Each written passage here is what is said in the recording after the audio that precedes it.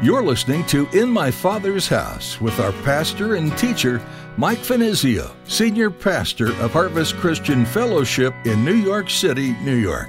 In my Father's house, there's a place for me.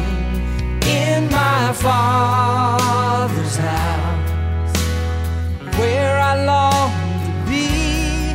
Oh, my heart will not be troubled. I remember what you said. You'll return that I might live in my Father's house. Which formerly used to overcome them. And I hope that that's a present experience in your own life. You know, the things that at one time you were unable to overcome, you know, those reoccurring sins within your life. And now because of your experience with the Lord, your fellowship, your communion with Him, the work of God's Holy Spirit within your life, you're being transformed. You've gained a new source of strength and a dynamic within your life to help you to become that new person created in the image of Jesus Christ. Is temptation still strong in your life? Is it pulling you down and causing you to step off the path that Jesus is leading you down? Today you can find help in the power of the Holy Spirit. Pastor Mike will encourage you today to let the Holy Spirit be the strength you're looking for.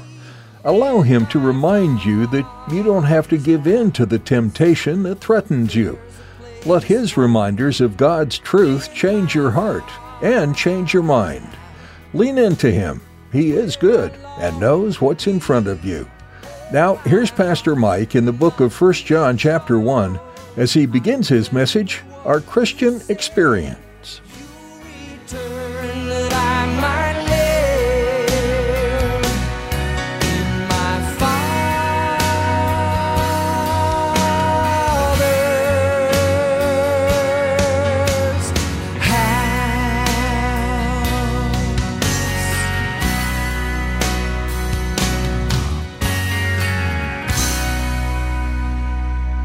We're back in 1 John and 1 John chapter 1, and we want to once again revisit verse 3. And we've already gotten a lot of mileage out of verse 3, but again, we want to revisit that verse because we haven't gotten everything there is to get out of it. This evening, we're going to once again talk about our Christian experience, and that's the title of this evening's message, Our Christian Experience. So let's once again read verse 3 of the first epistle of John, Chapter 1. That which we have seen and heard, we declare to you, that you also may have fellowship with us, and truly our fellowship is with the Father and with His Son, Jesus Christ. So once again, this evening's message, the Christian experience. Okay, so here in this verse, John gives to us one of the main objectives in writing this letter. Go back to verse 3. And that is so that we might have fellowship with the Father, well, first of all, with us, that is with the apostles, and then also our fellowship with the Father and His Son, Jesus Christ. So that's one of the main objectives of John, writing this epistle. One of the fundamental reasons. But there's also some other reasons. Remember in our introductory study, when we first began this new series in 1 John a couple of weeks ago, I suggested that there are several themes, several topics that John addresses here in this epistle. One of the other fundamental reasons for his writing this epistle, as we've already discussed, which is recorded for us in verse 4. And we'll get to that next time together, and that is the subject. Notice in verse 4 he says, "And these things write we unto you, that your joy may be full." And so next time together we're going to be discussing that joy that God provides for His people and how to secure it. Now, John's case is that one of the first essentials and absolute essentials to true joy in a world such as this, with all of the crazy things that are going on around us, is that we need to realize this wonderful, glorious possibility that lies open to us there in verse 3 of chapter 1 of fellowship, of communion, of sharing in the very life of God. Now, what did I mean by that? Well, we addressed this last time. I have so many pages of papers and stuff stuck in my Bible. Well, remember last time together we talked about, as it relates to having an experience in this fellowship and communion with God, it means also that we are sharers in His interests, His great purposes. We are interested in God's enterprise in this world. And we talked about that. We developed that idea last time together in last Thursday evening's service. And so anyway, notice here, so we're sharing in the very life of God. That's what it means to have fellowship and communion with Him. Now notice, John in these previous verses, that would have been verses 1 and 2, had emphasized the purpose of Christ coming into the world. He alludes to it, to give to those who believe on Him the gift of eternal life. Notice he says, and declare to you that eternal life which was with the Father and was manifested to us. Now, this eternal life that John is referring to here is not only in duration, all of eternity, but also in quality. In John's gospel, as a cross-reference for this, in John chapter 17 and verse 3, which Jesus shared in the form of a prayer, he says, and this is life eternal, that they might know you. He's speaking to the Father, he's praying unto the Father, the only true God, and Jesus Christ, whom you have sent. And again, the idea is having that fellowship, that intimate communion with Him. So that is a life with a different quality, made possible by faith in Jesus. And Jesus referred to that life as an abundant life. Jesus Himself said, I've come that they might have life and have it more abundantly. And the Bible describes that life in superlatives. For example, He says it's a joy unspeakable. It's a peace that passes understanding. It's a love abundant. And so He uses all of these superlatives to describe that experience. Remember, that's what we're talking about. That's the subject that we're treating this evening, the Christian's experience.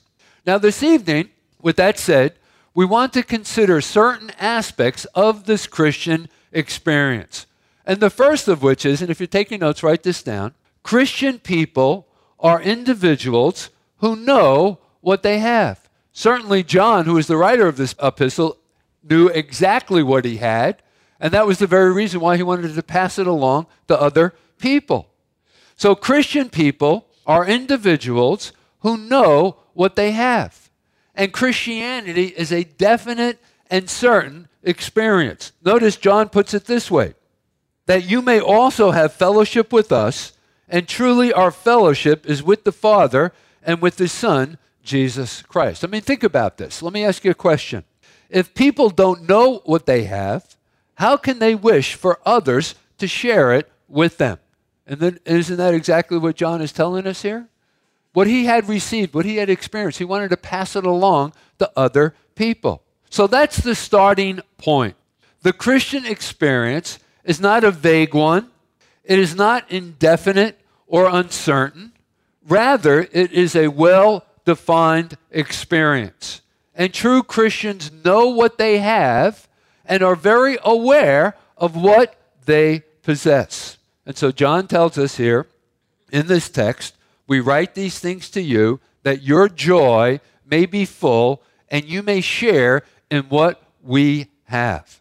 And gang, you cannot invite someone to share something with you unless you know exactly what you're asking them to share. Isn't that true? Listen, John knew what he had. His search through life for truth, for meaning, for purpose, for fulfillment was over. For here was a man who tells us he knows without a question, without a doubt. And it is because he knows and because of what he had experienced that he is writing this epistle. You see, there can be no true joy of salvation while there is a vagueness or an uncertainty or a lack of assurance with what we have. And that's the very reason why we need to apply ourselves to studying this particular subject.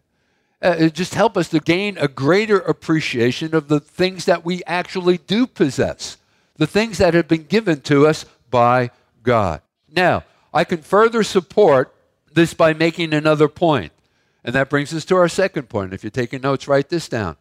Christians are not only people who know what they have, our first point, but they are also anxious for all others to have and possess it as well. And this, of course, is further proof of their certainty of that which they have.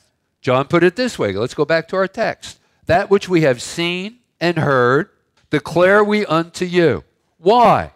That you may have fellowship with us. You see, he wanted them to have exactly what he had, and he longed for others to have the same thing. You see, those who have become conscious of the fact that they are sharing the life of God, as I mentioned before in opening, sharing in his interests, his great purposes.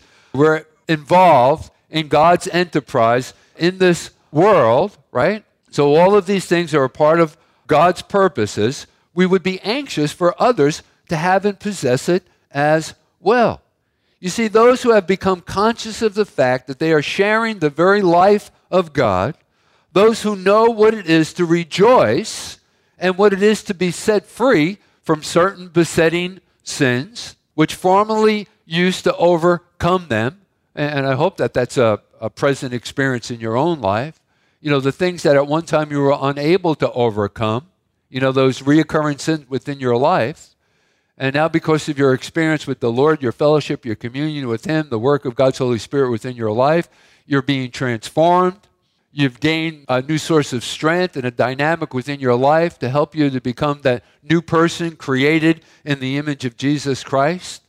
So those who know what it is to rejoice and what it is to be set free from certain besetting sins, which formerly used to overcome them, those who can see right through life's meaning, now we have a completely different view of our world. Ours now is a Christian's world view. We know what life is all about. We've come to the correct understanding and conclusion of what life is all about. Those of us who have overcome the world, those to whom death has lost its sting, men and women who have experienced these things out of necessity want others to experience it as well.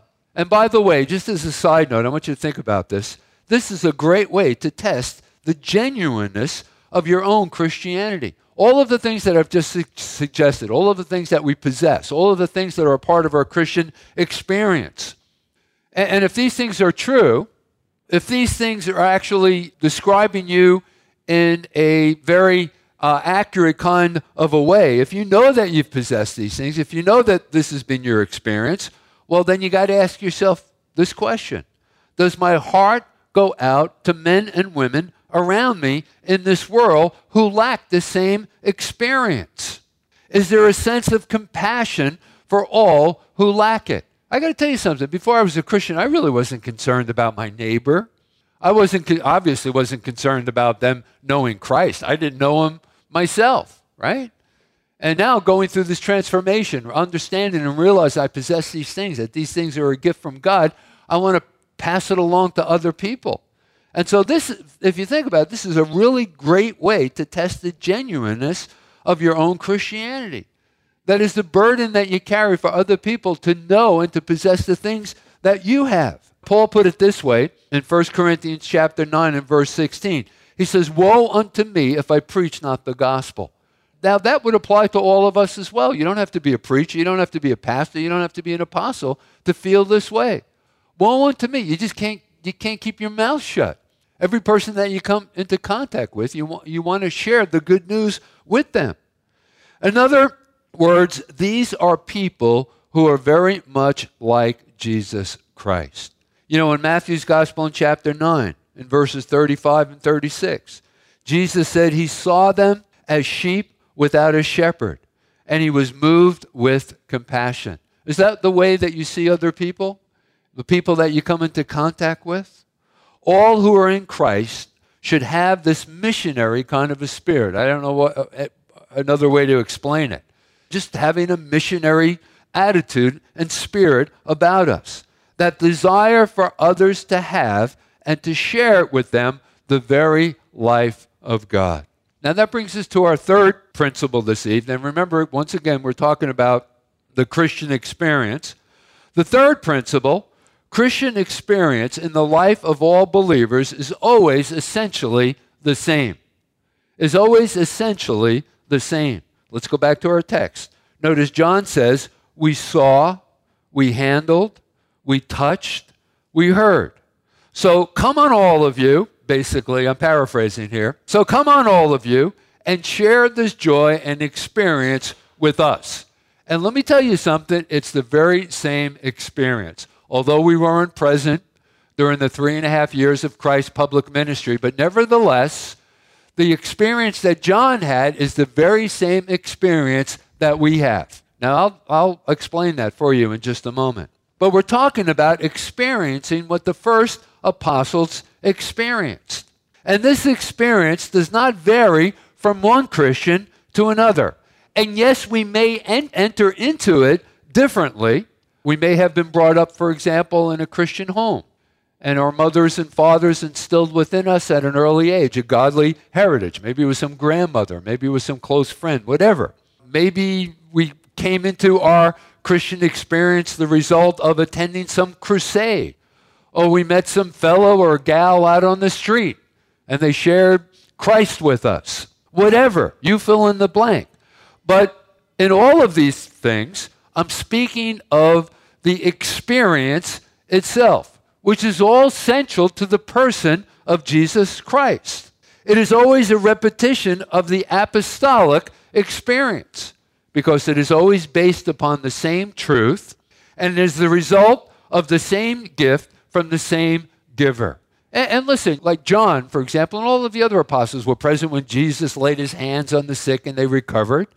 Has Christ ever laid his hand upon you and you've recovered from some illness or some besetting sin, as I had suggested just a moment ago?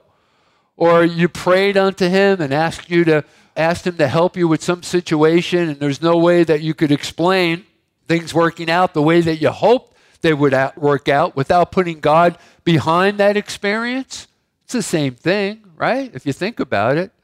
Maybe, we consider the things that the apostles experienced maybe a little bit more dramatic or more glorious, but essentially they're the same experience, aren't they? By the way, how do we safeguard ourselves from false teaching? Just a side note here. Well, here's the test. The apostolic record. The apostolic witness. Their testimony. So if my experience does not line up with and tally with the New Testament writings, it is not the Christian experience. No matter how wonderful you may think it may be, or wonderful or exciting, and I've heard some really crazy testimonies from people suggesting that this was my Christian experience. But does it actually line up? And some of those, experiences are true. Like, for example, visions. Now, I have a hard time wrapping my mind around people who come forward and say, Mike, I had this vision. When I hear that, I take a step back and I'm saying, what was really the catalyst of their having this vision? Was it a pepperoni pizza before they went to bed or something? And because visions really aren't commonplace, but nevertheless, they do happen. And they're biblically based. Paul, for example, in the book of Acts, he had the vision. Remember the man from Macedonia calling, beckoning him to come over and minister to him when Paul was determined to continue to bring the gospel into Asia Minor. But God wouldn't have that. And so the vision with the Macedonian man, remember that? And Peter had his own vision. Remember the sheet that came down from the four corners of heaven with all manner of unclean animals? And he said, kill and eat. And so visions are biblical. I don't think that they're everyday occurrences. But whatever your experience, I've heard really crazy things. I've heard of people falling down on the floor and barking like a dog. And where do we find that in the Bible? How can we validate that? How can we verify that? And so again, how do we safeguard ourselves from false teachings and false practices and false experiences? Here's the test. The apostolic record. Their witness. their testimony. And if my experience does not tally or line up with the New Testament writings, it's not the Christian experience at all. It's just a safeguard that God has put in place for us.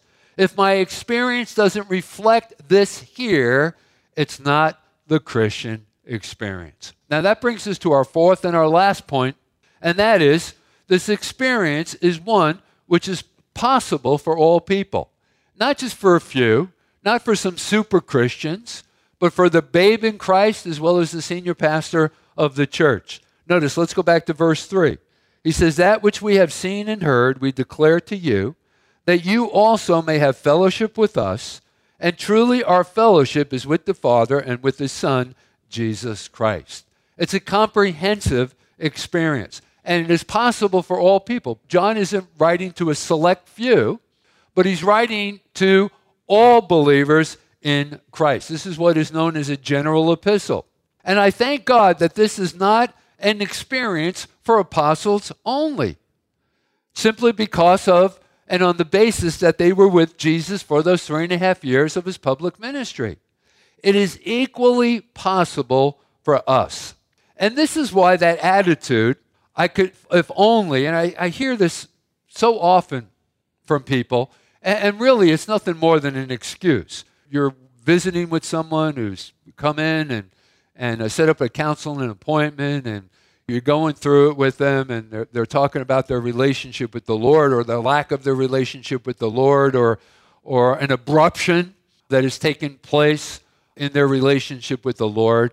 They'll say sometimes something like this, Pastor Mike, if only I could have been there with the apostles, if I could only have witnessed his miracles, if I could have only looked into his eyes, heard his teachings, witnessed his miracles, it would be so much more easier for me to believe. It would be so much more easier for me to follow through with the commitment that I made to Jesus. But folks, that's wrong. It's actually nothing more than an excuse. Because this experience that we've just defined for you is not based upon us, but it's entirely based upon God and His grace and upon His desire and His readiness to give. You just need to be willing to receive and open yourself up to that work and the grace of God that He wants to so abundantly bestow upon you. You just need to take an inventory. Is there anything that's preventing Him from revealing Himself to you? And it always goes back to the sin question. God wants to bless. God wants you to experience that life abundant that has to be described in superlatives. Remember that we talked about that in the opening of this evening's message. The only person who can stand in the way, or the only thing that can stand in the way of your receiving of the Lord and experiencing this for yourself is you. That's it. In my Father's house, there's a place for me.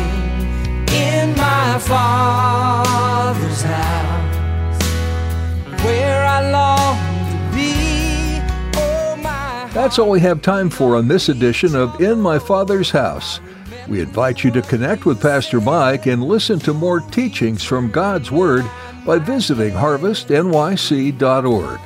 At our website, you'll learn all about his ministry and the church it stems from, Harvest Christian Fellowship. We'd love you to join us for worship this Sunday at 11 a.m. You can reserve your seat online by clicking on Contact.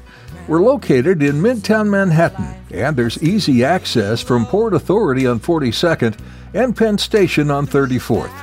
If you're not in the area, though, or if you're just unable to attend in person right now, we'd still like to have you be a part of our time of studying God's Word. We're live streaming our services each week, and you can connect on our website. Again, that's harvestnyc.org. If you'd like to catch up with previous messages, check out the link under Resources for One Place. Just click on the earphones to listen in. You can also watch other services through our Vimeo link or connect with us on Facebook and Instagram. Links to all of these are available at our website. As we wrap up our time with you today, we'd like to remind you just how much your Heavenly Father loves you. We also want you to know how grateful we are to have you as a part of our listening audience. How can we be praying for you right now? Feel free to fill out the contact form at harvestnyc.org.